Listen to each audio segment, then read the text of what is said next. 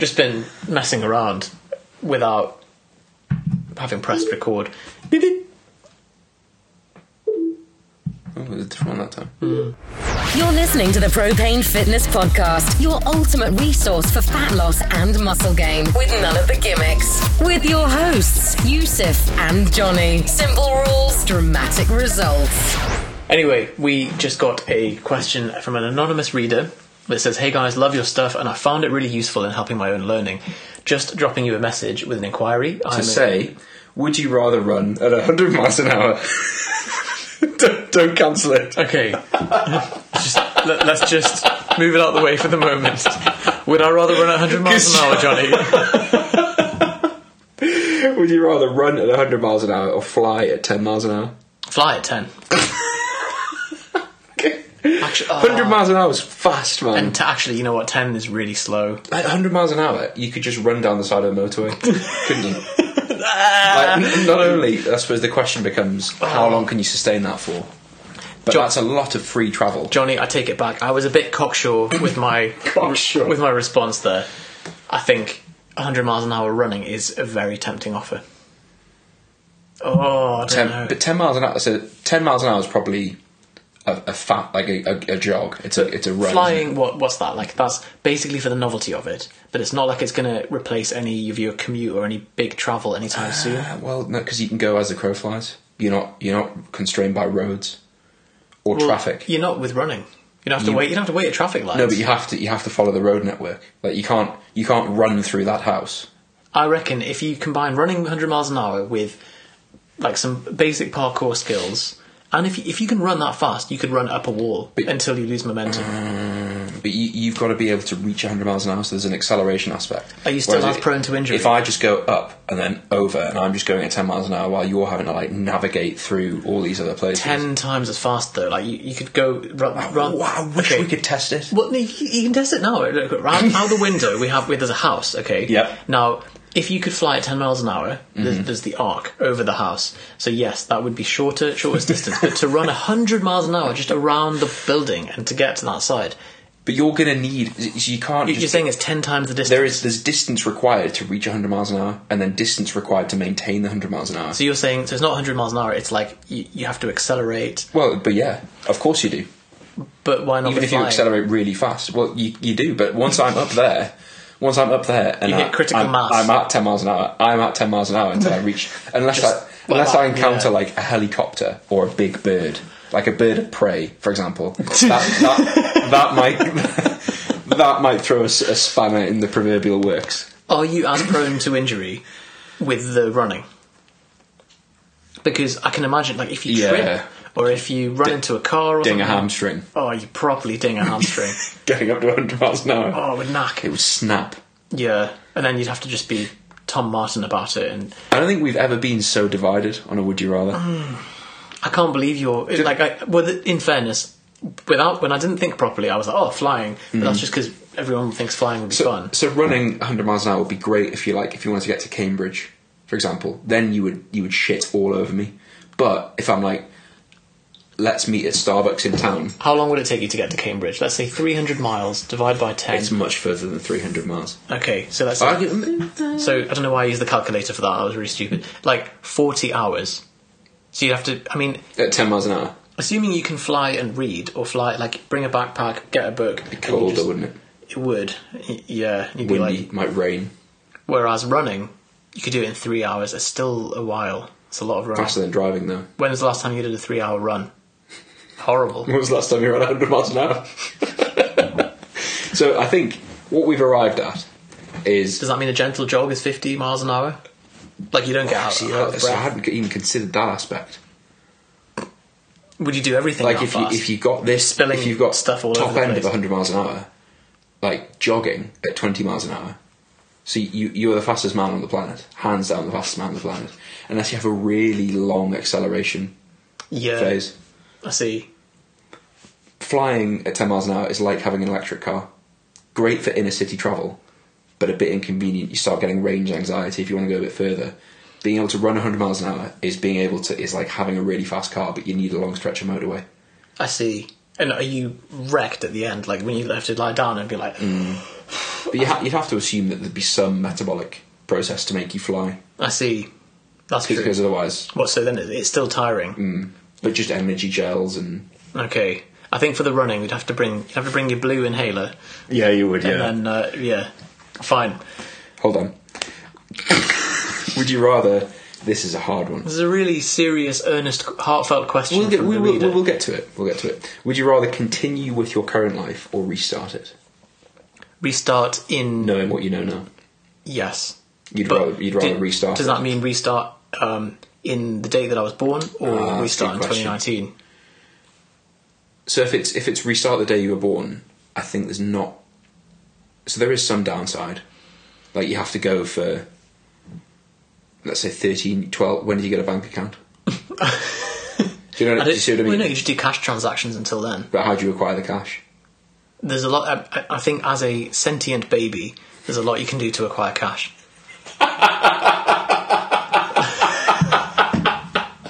There are things you say that should definitely be put on clothing and mugs and written on billboards. Like that's one of the best things you've ever said. But you're claiming that the limiting factor is a bank account.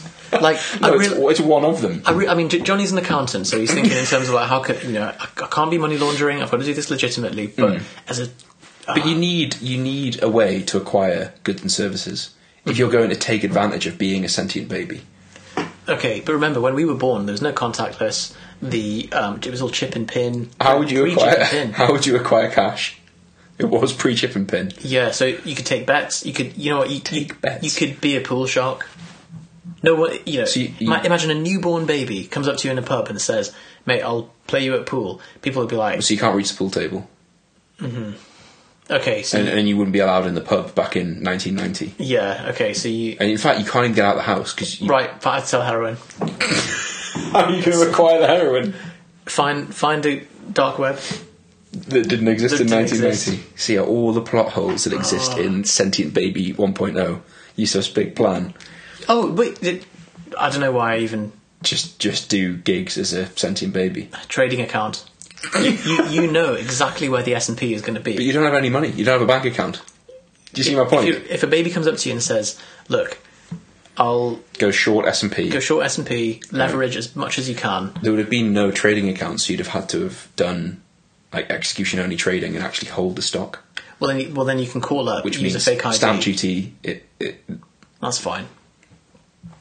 So So okay, a cashless, bank accountless baby. go to Wall Street Go to Wall Street, okay? Baby on Wall Street. and then just execute by phone, because no one's going to know you're a baby on the other end of a line. You can't read.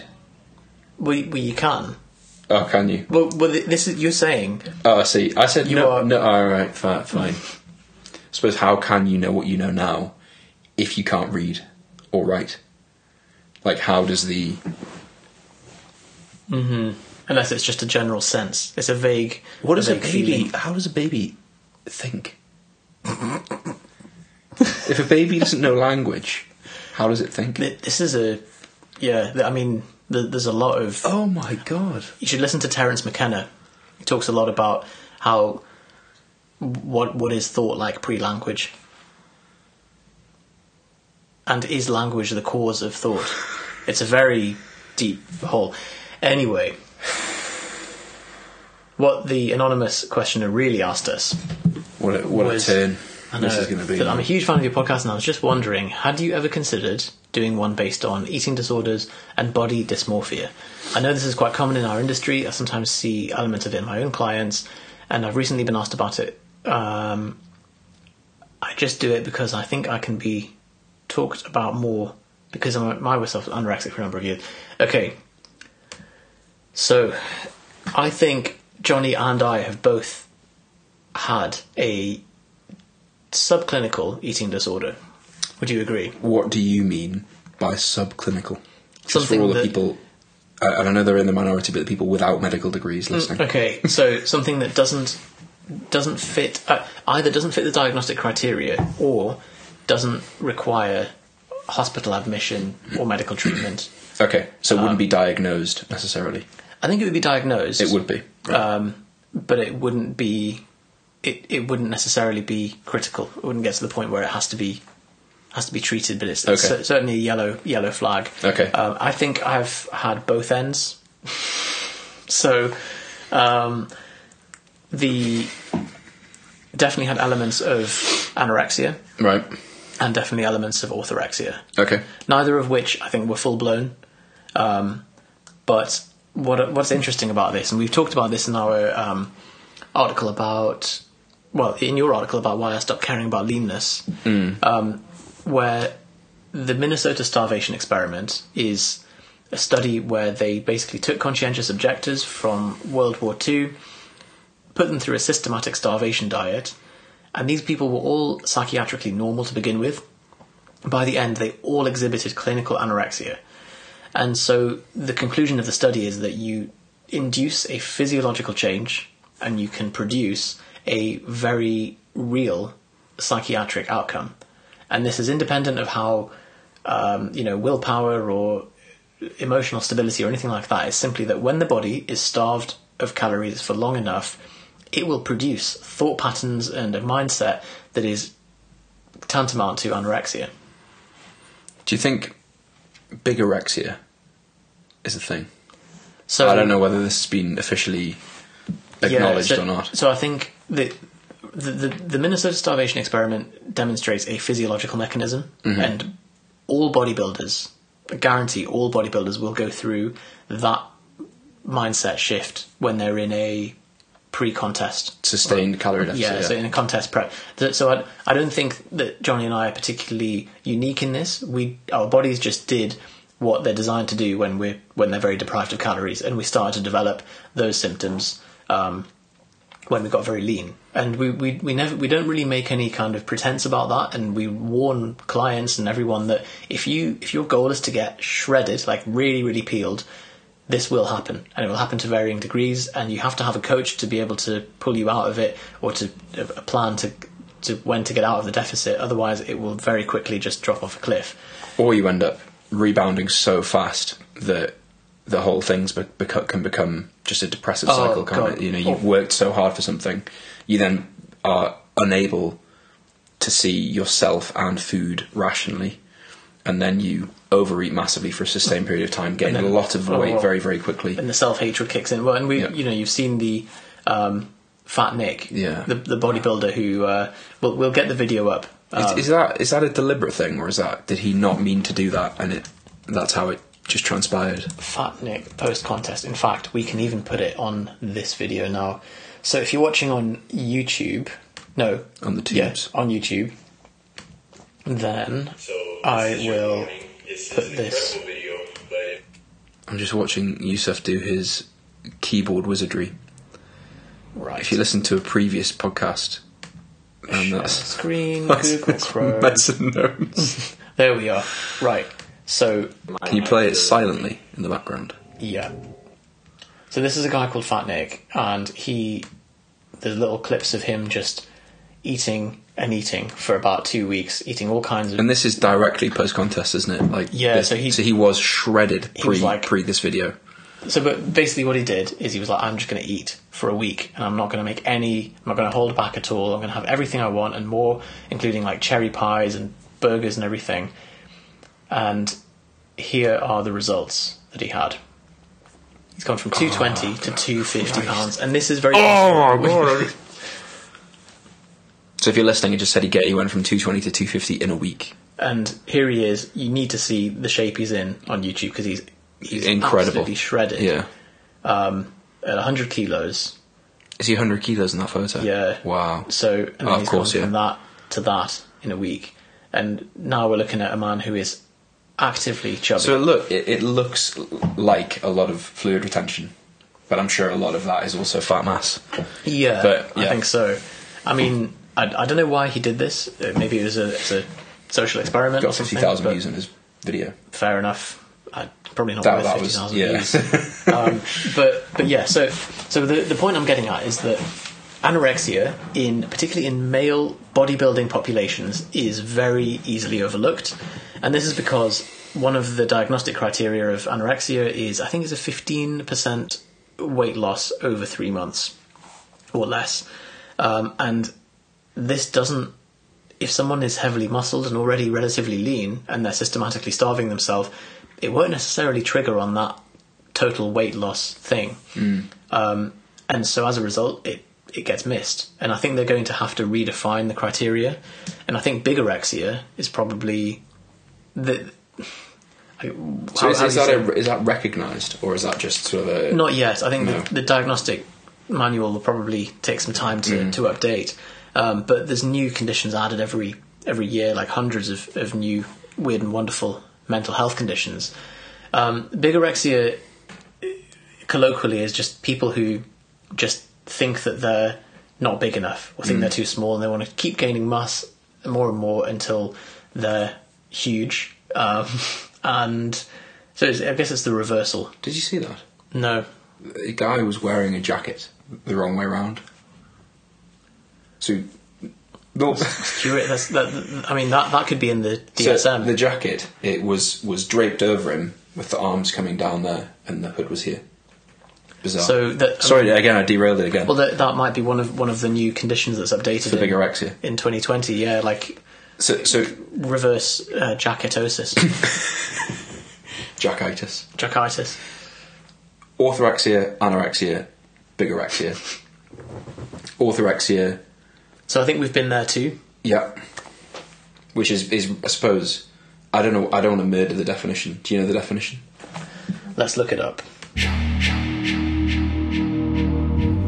Hey, Johnny here. Just a really quick interruption to this episode to let you know about a resource we now have up and running on propanefitness.com.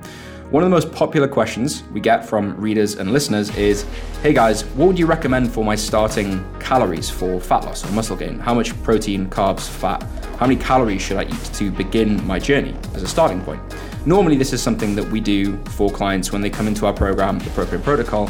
But recently, we have opened up the calculator that we use for all of our clients so that you can get a free calculation, a free starting point of what we would recommend if you were to start as a client with us for your protein, carbs, fats, and calories overall for either fat loss or muscle gain, customized to you and your goal. If you want to get access to that, it is totally free. You just have to go to propanefitness.com/calculator, enter your information, and we will send your macros and your calorie recommendations to that email address. And we'll also send you a few free resources over email just to pad that out and ensure that you have the best possible chances of reaching your goals in fat loss and muscle gain. Hope you enjoy the rest of this episode. Orthorexia. So, obsession with eating foods that one considers healthy, so clean foods, the obsession with clean foods, we definitely had this, and it can lead to systematically avoiding foods that don't fit that criteria. And what's most heartbreaking about this is that actually clean foods don't exist. There is no such thing. You looked like someone delivering the news that Santa doesn't exist there. Well, it was the same facial expression. I suppose it's the same level of realisation when you see the light, don't you? Oh, it certainly was for us. It was very it's kind of good news, but what have I been doing wasting my time? I suppose in terms of these conditions, I feel like this one is the one we are perhaps best equipped to discuss. Mm-hmm. I think certainly anorexia gets very quickly, well, it is just outside the context of fitness, isn't it? Yep. And I think you should be seeking professional medical help rather than... Really high mortality rate with anorexia. Yeah, so very serious, and I think don't listen to people on a podcast if you feel you're in that realm or you know someone in that realm. Don't listen to fitness professionals for that stuff. Oh, absolutely not. There's a lot of fitness professionals that will throw around treatment options for it as well. Mm-hmm. Unfortunately, there is no substitute for correct medical care, sometimes acutely, and refeeding systematically under very, very supervised conditions. And if you know someone who you think is anorexic, they often do not have insight into the condition. Mm-hmm. I think when Johnny and I were pre-anorexic, or basically dieting for either a competition or just getting really lean, which is anyone getting that lean, then we didn't have the insight into that. And I remember avoiding social events that involved food because it was so stressful, and constantly being consumed by the idea of food. but not really having an insight into how much impact it was having until coming out of it, until after the fact, and you're like, oh man, like... I think it is important to stress that it is a different situation to someone who is... Because there's body dysmorphia there, for sure, in that you constantly feel like you aren't lean enough. But the goal for someone who is dieting for the purposes of achieving a certain body fat percentage to appear a certain way for a bodybuilding or physique context is also very heavily considering maintaining strength and muscle mass, consuming sufficient protein, consuming fruit and vegetables. The focus is not weight loss overall. At all causes, it's body fat loss, and also it is still very visual. But I think it is important to stress that we weren't headed towards this situation of just weight loss at all costs. It's within the context of a bodybuilder, I suppose. And so we were, the etiology, the causative factors were very different. And so as a result, we were, fortunately, much at less risk of suicide or electrolyte disturbances or the... Well, because actually we were probably paying more attention than we do now to ensuring that we were getting sufficient nutrients across the board. I mean, you are systemically insufficient, but you're still managing your micronutrition and stuff like that very carefully. Absolutely. But for someone in that position, that's why people discuss reverse dieting or recovery dieting, to bring you out of that state of mind. The reason why we aren't both still in that state of mind is because we had a plan post-diet to get us out of that. We didn't need... objectivity. Someone to say, that's enough. Yeah, but we didn't need CBT or medical intervention to get that. It was just a case of someone professionally, a coach managing our calories for us. But I think orthorexia is probably something that even after that, I would say lingered. Mm-hmm. And probably, I think for most people, so certainly the mainstream fitness community, I would say orthorexia is probably the most prevalent. Oh, massively. And it's funny because the predominant character type, personality type in someone who is into fitness and successful in fitness predicates that they are obsessional to some degree. Mm-hmm. That they have an obsessional anancastic style personality, because that's what's required to be successful in building your physique. You need a very, very consistent and relatively regimented life over years to produce the result that we're looking for. Now, as a result, that means that those people are particularly prone to obsessional style behaviour patterns, including orthorexia, or even, and this is where it gets so weird, that orthorexic mentality, and you see this a lot with certain food Instagram accounts. You know where I'm going with this. Mm-hmm. People that were previously orthorexic thought that they saw the light. They went into this false nutritional enlightenment of, if it fits your macros, eating. And then all they've done is they substituted one form of obsession with another, and then they become obsessed with putting Nutella on, 12 grams... Macro-friendly foods, isn't it? 12 grams of Nutella on 37 grams of quark, and some... With a Quest bar chopped up and layered on top. When you think of the phrase macro-friendly foods, it is ludicrous. Because there is not a single food that is not best friends with macros. I can't remember who it was. It was your dog has macros, your grandma has macros. Everybody that consumes nutrition. I think that was me. Was it? Was it really? Yeah, I think so. Some genius on the internet. But yeah, I think that's actually the most insidious form of it, as far as I'm concerned, because someone then preaches that really hard, because they've had an epiphany that they then want to tell everybody. That's still being driven by that really obsessional... And people misinterpret flexible dieting. People think flexible dieting or flexible eating is tracking macros. Mm-hmm. Because you can be just as obsessed about going 20 grams over your carbs as I shouldn't have eaten that crunchy so much, or that curly whirly. We have a systematic process to detach yourself, medical issues excluding, to detach yourself systematically from obsession with certain styles of eating or certain foods. It's in our members area for the Propane Protocol, so anyone who is a client of ours at any level will get access to this, and you can always go on propaneprotocol.com to access it along with all of our other stuff.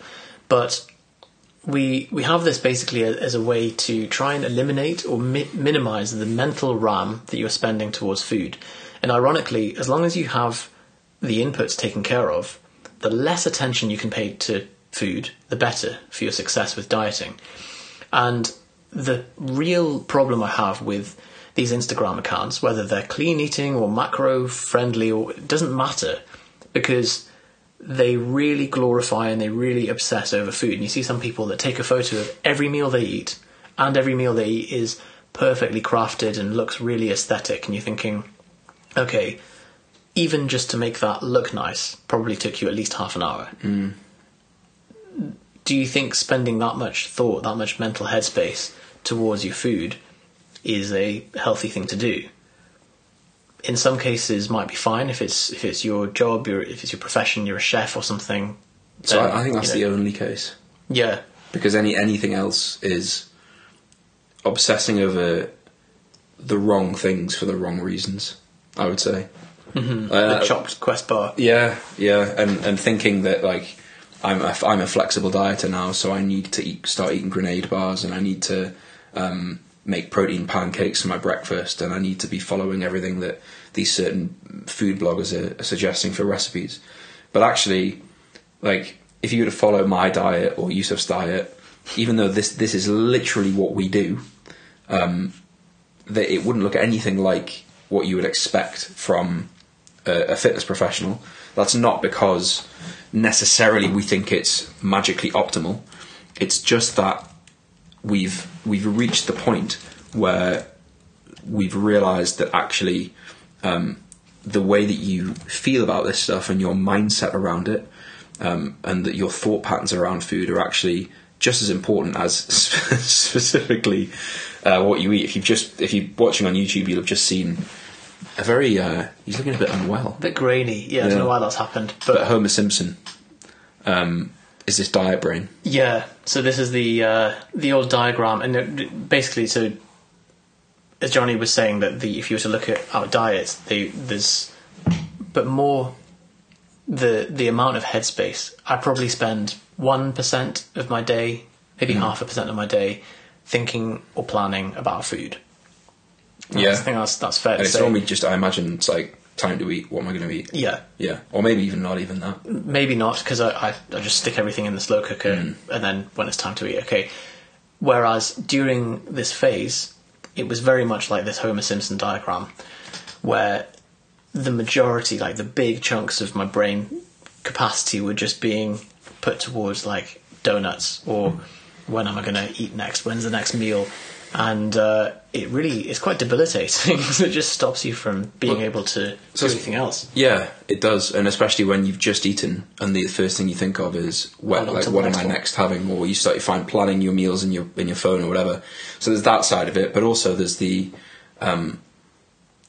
I suppose a good telltale sign would be if you find yourself, and I can definitely remember this headspace vividly, someone says on a Wednesday morning at work, we're going for pizza on Friday night, or we're going for food on Friday night, do you fancy coming? And what should be a really sort of opportunistic, fun thing to be involved with suddenly becomes this like macro Tetris juggling situation where you're trying to think, how can I fit this in? Or, how can I, researching the menu online, how can I order chicken and broccoli there without looking like a total twat? It's reflexive as well, isn't it? Yeah. I was laughing because a guy just walked past like... Oh, really? It's not that cold outside, but... It's like rain face. Yeah. The face that means you get just as wet, but you walk around with rain face the whole time. Rain face. I like it. Yeah, and it's the reflexive, like, oh god, how am I going to fit that in? Rather than, oh, that would be nice to see them. It's crazy how that'll be fun. Creeps up on you. Fun starts to become stress, and so if you start having stuff like that, or you're making these complex cocktails of specific foods, whether it's clean foods or macro-friendly foods, then I suppose, how do you deprogram that way of thinking? I think what used to help me a lot was just trying to put in context why that stuff mattered. So, why do I think that I need to eat these foods? What is it about them that I think is special? Why do I think that I need to eat in this way at all? In fact, like, why am I dieting? What am I trying to get towards? And actually, if that's the goal, then what actually matters? Does the composition of where my protein, carbohydrate, and fat, does that actually matter? Does it actually matter that I hit those 3 numbers every single day? Does it matter that I'm in a calorie deficit every single day or every single week? And could I quantify the effect of going out and having a few beers in a negative sense?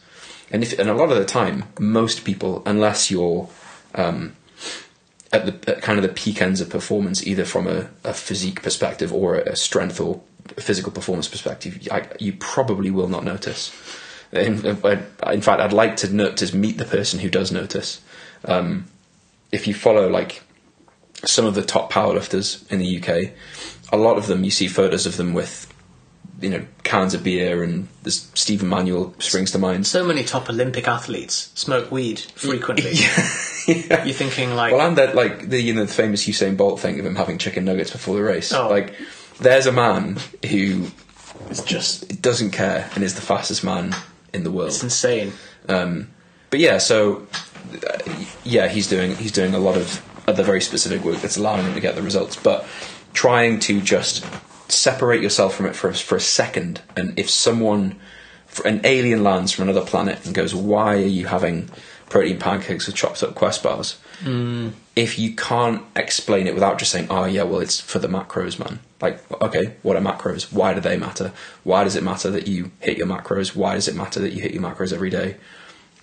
Trying to view it like that, because what you'll probably go on. Well, this exercise that you're describing is really valuable to take outside of your diet as well, to put towards everything that you do, particularly if you are, the description that we've just said of the personality traits matches what you're like. If you do have a tendency to be a bit obsessional about stuff, or a bit addictive, people say, "I've got an addictive personality," then check that addiction isn't being funneled into, maybe it's not food, maybe food's not your problem, maybe it's phone usage, or maybe it's social media, that kind of stuff, because that's designed to be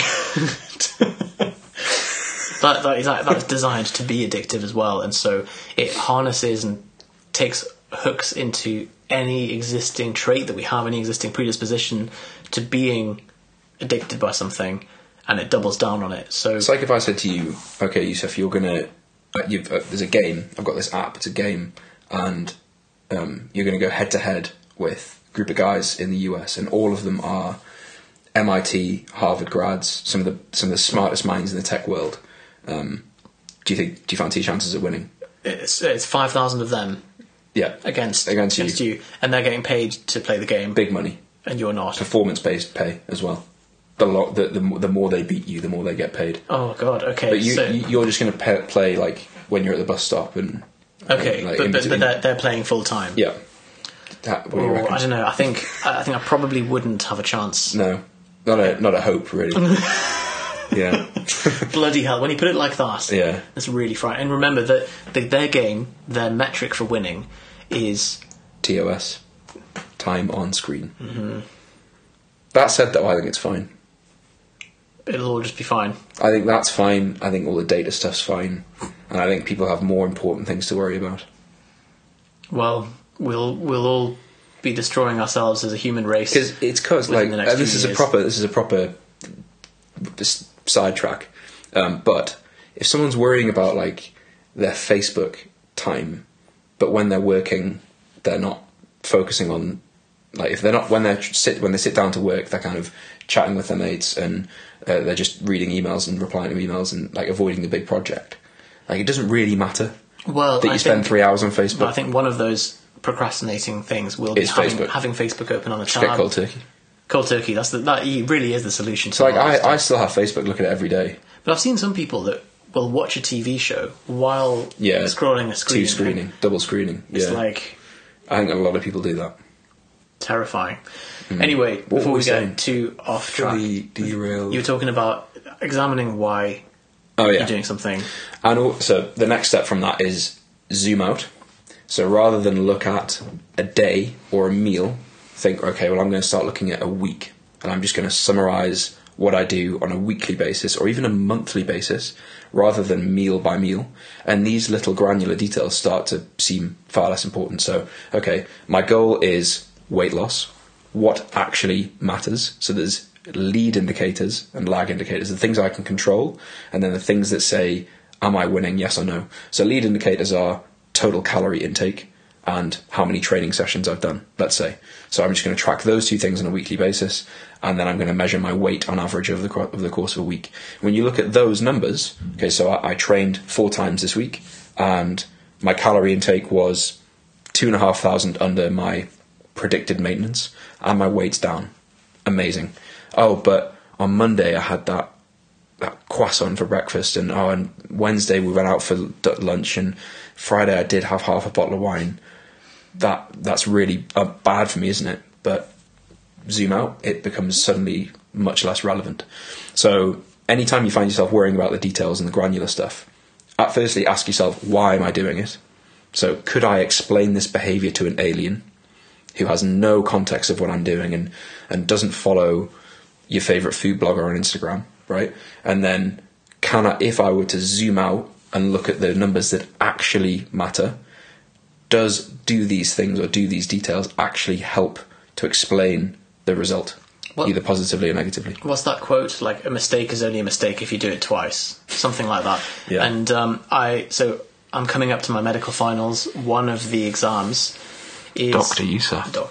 one of the exams is multiple stations back to back. So you do 8 of them, where you do an observed clinical encounter. Pec deck, 3 sets of 10. Pec deck, and then overhead Chest press. forward row, lat pull down. Then abs at the end. Abs. So wood chop with it, yeah. So each one is a 6 or 10 minute encounter where you do a quick examination or history, and then you're on to the next one and the next one. And what they say is the people that fail are not the ones that screw up one particular station. It's the ones who screw up a station and then carry that through to the next one, and then they think, oh, it's very much the same as I've eaten a slice of cake. Oh, I've gone off my diet. Right, I'll just eat the whole thing, whatever. And so, really, it's not about the Mondays case of the Mondays. Yeah, exactly. So it's not about the half bottle of wine. It's about, after you've had it, do you think I'm just going to throw baby out with bathwater, or I'm just going to get back on track? No problem. And that's actually the worst aspect of being in a mindset of I can only eat clean food, because as soon as you don't, it's not a case of, oh, it's alright, I'll just get back on track. It's I've done the worst thing in the world. I've done fucked this. How do I unfuck it? Do you want to tell the story about when I think your brother ordered you a coffee and it had sugar in it. See? And so I did I'll this. let you. Right, so but back in the dark ages, back in The dark days, down the dark path, in the dark woods. was some dark, There's a man on the stairs. 3 skeletons lived. If anyone recognises what that's from, please let us know. So, Flux has just come on, that's why we went orange.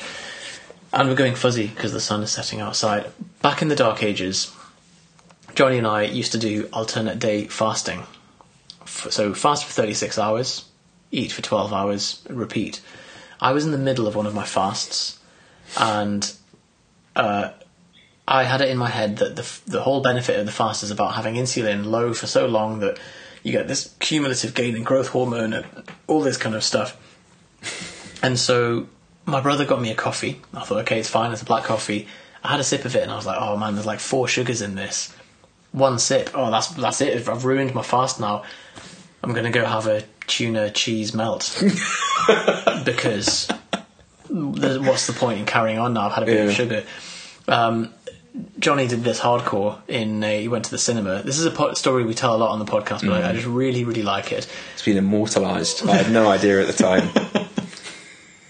So Do you want me to tell it? Yeah. Johnny went to the cinema, and at the end of his 36-hour fast, or like the day of the fast, 24 hours in. So, but arguably the hardest part's over at that point. Yeah. 'Cause you've got to go to sleep. on the home stretch, sat down with a 2-litre bottle of Volvic Touch of Fruit. 2 2-litre bottles. 2 2-litre bottles. Okay. Volvic Touch of Fruit, strawberry flavour. Finished them both and was like, that's lovely. Volvic Touch of Fruit, like they managed to make water that's just flavoured and delicious. Yeah. Yeah, and it's just totally sugar. Fuck. 12 grams of sugar per 100 grams, which means you just had something like 400 grams of carbs. Yeah. Gone, done. Fucked it. Without oh man. Yeah. That's it's the worst kind of calories, the calories that you can't even tell whether you've eaten or not.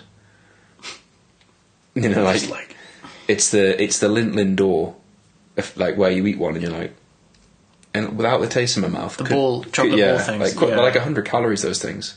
Really? Like little bullets of calorie density. Bloody hell. If you want to gain weight, go on the Lindt Lindor.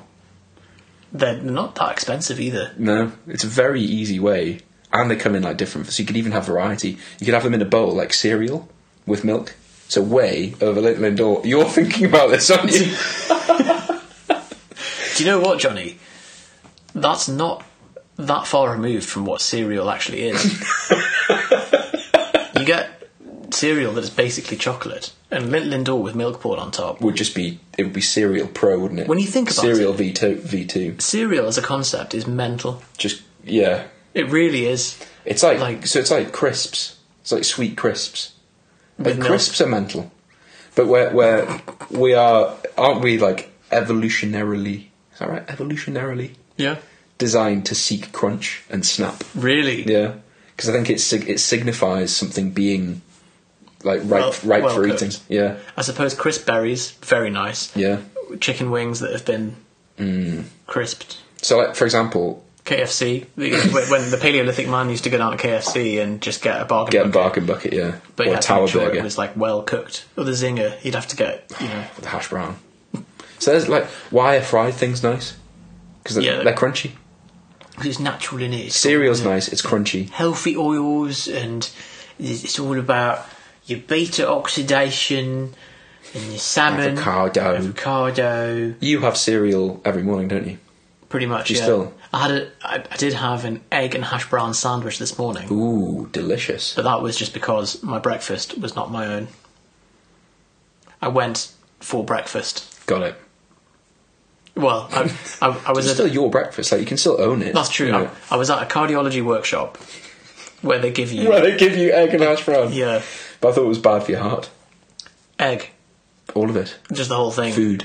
That's true. Actually, it's very, very meta, isn't it? That, Cool. There's another. Just to quickly, just to turn up the med student.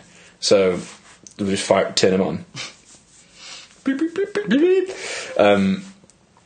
I think another consideration with clean food is that it's healthy, and that. So let's say that I have my super fantastic Lindt Lindor breakfast, right? So I have 10 Lindt Lindor with some whey. Okay. Or I have avocado on Ezekiel bread with a poached egg. Okay. Right? So, proper breakfast, twat breakfast, one of the two. Right. Calories and macronutrients are matched. Most people would look at that and go, oh, it's going to give you diabetes, that's going to give you cancer, that. Whereas the avocado one, people will think, well, healthy fats. What is the... If you were to... Is one bad, is one good? Okay. In the simplest terms. The difference between those two meals qualitatively is the fibre content and the micronutrient content. Okay. And the satiety value. Yeah.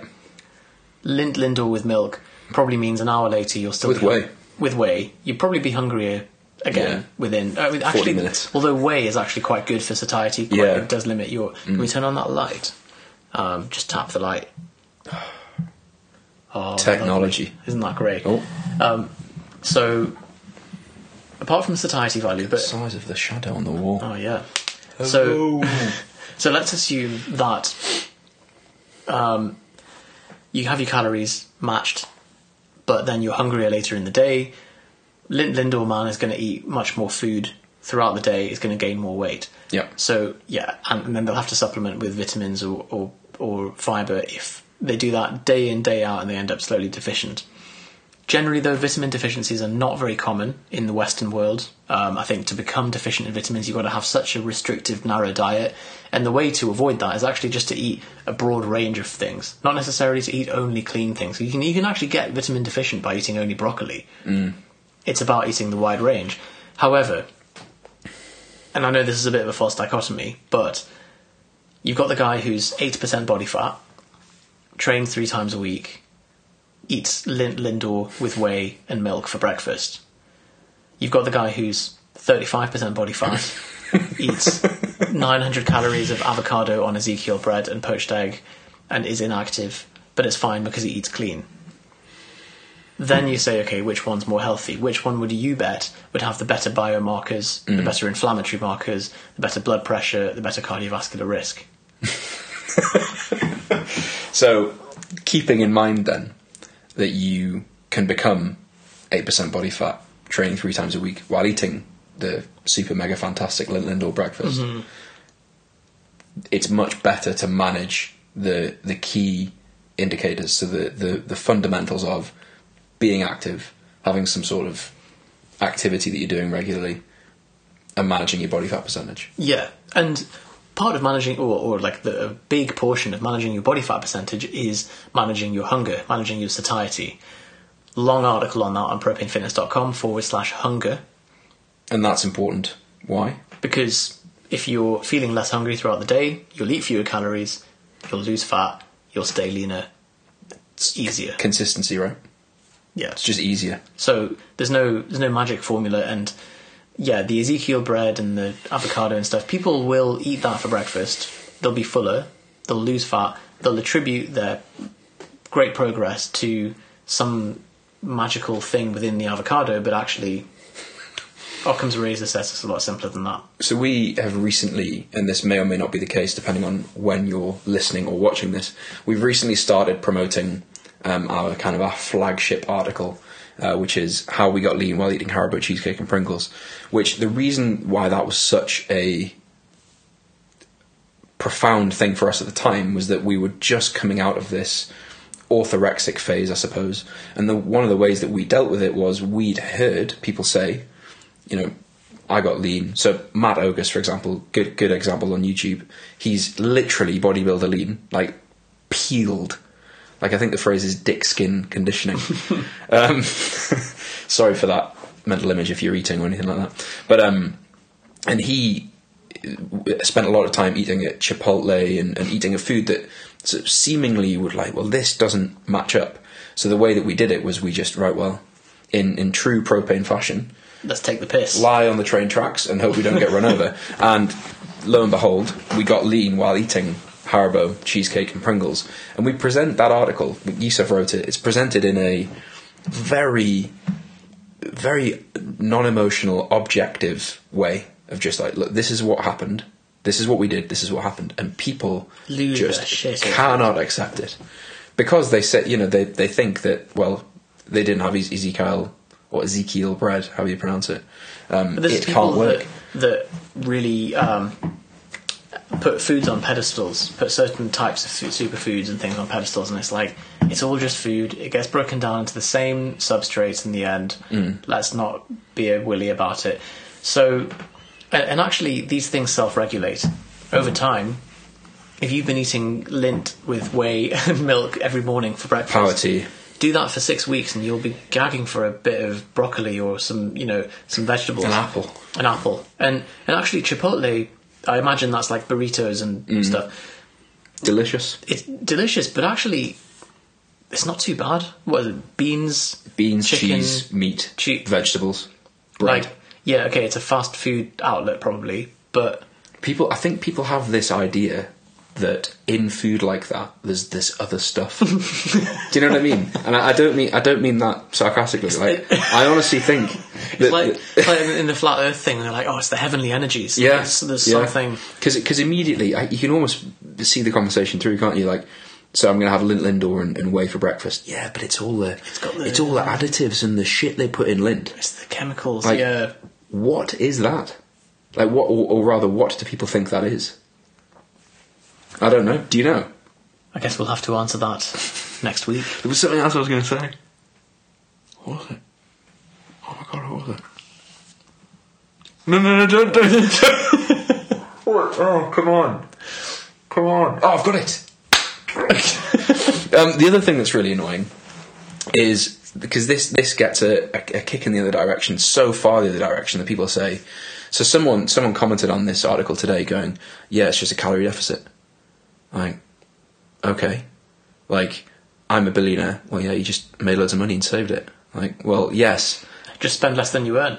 Like, simple. You're like, okay, go and tell a poor person to spend less than they earn. Because I think the big thing that's missed from the advice of just eat less, move more, or just eat a calorie deficit is that may well be the correct process, but a human living a normal life is not just this algorithm that you just go, boop, boop, boop, boop, all right, calorie deficit done. See the lean version of you in 6 months' time. Like, there's a lot to manage, that emotionally, physically, socially, that gets in the way of just eat a calorie deficit. This is what we take care of, and that's the value that we provide to you, is that the process we have allows your process, your physique, to become as much of that black box as possible. But there's a lot going on in there. There's a lot of managing your social events and your hunger and all that stuff, but we've come to the simplest inputs that you can generate to produce the output that you need. The simplest rules, if you will. For dramatic results. And with that, thank you for watching. We can go. Speak to you soon. Bye. Hey, Johnny again. Hope you enjoyed that episode. So we have an opportunity for you, something that we have put together that is totally free, that is a synthesis of everything that Yusuf and I have learned in fat loss, muscle gain, nutrition, training, lifestyle, habits, the works. Everything that you hear on these podcasts, condensed into a synthesis of 7 days of learning and immersive experience to totally overhaul, enhance, and accelerate the results you're getting currently in your training and your nutrition, no matter how advanced you are or aren't.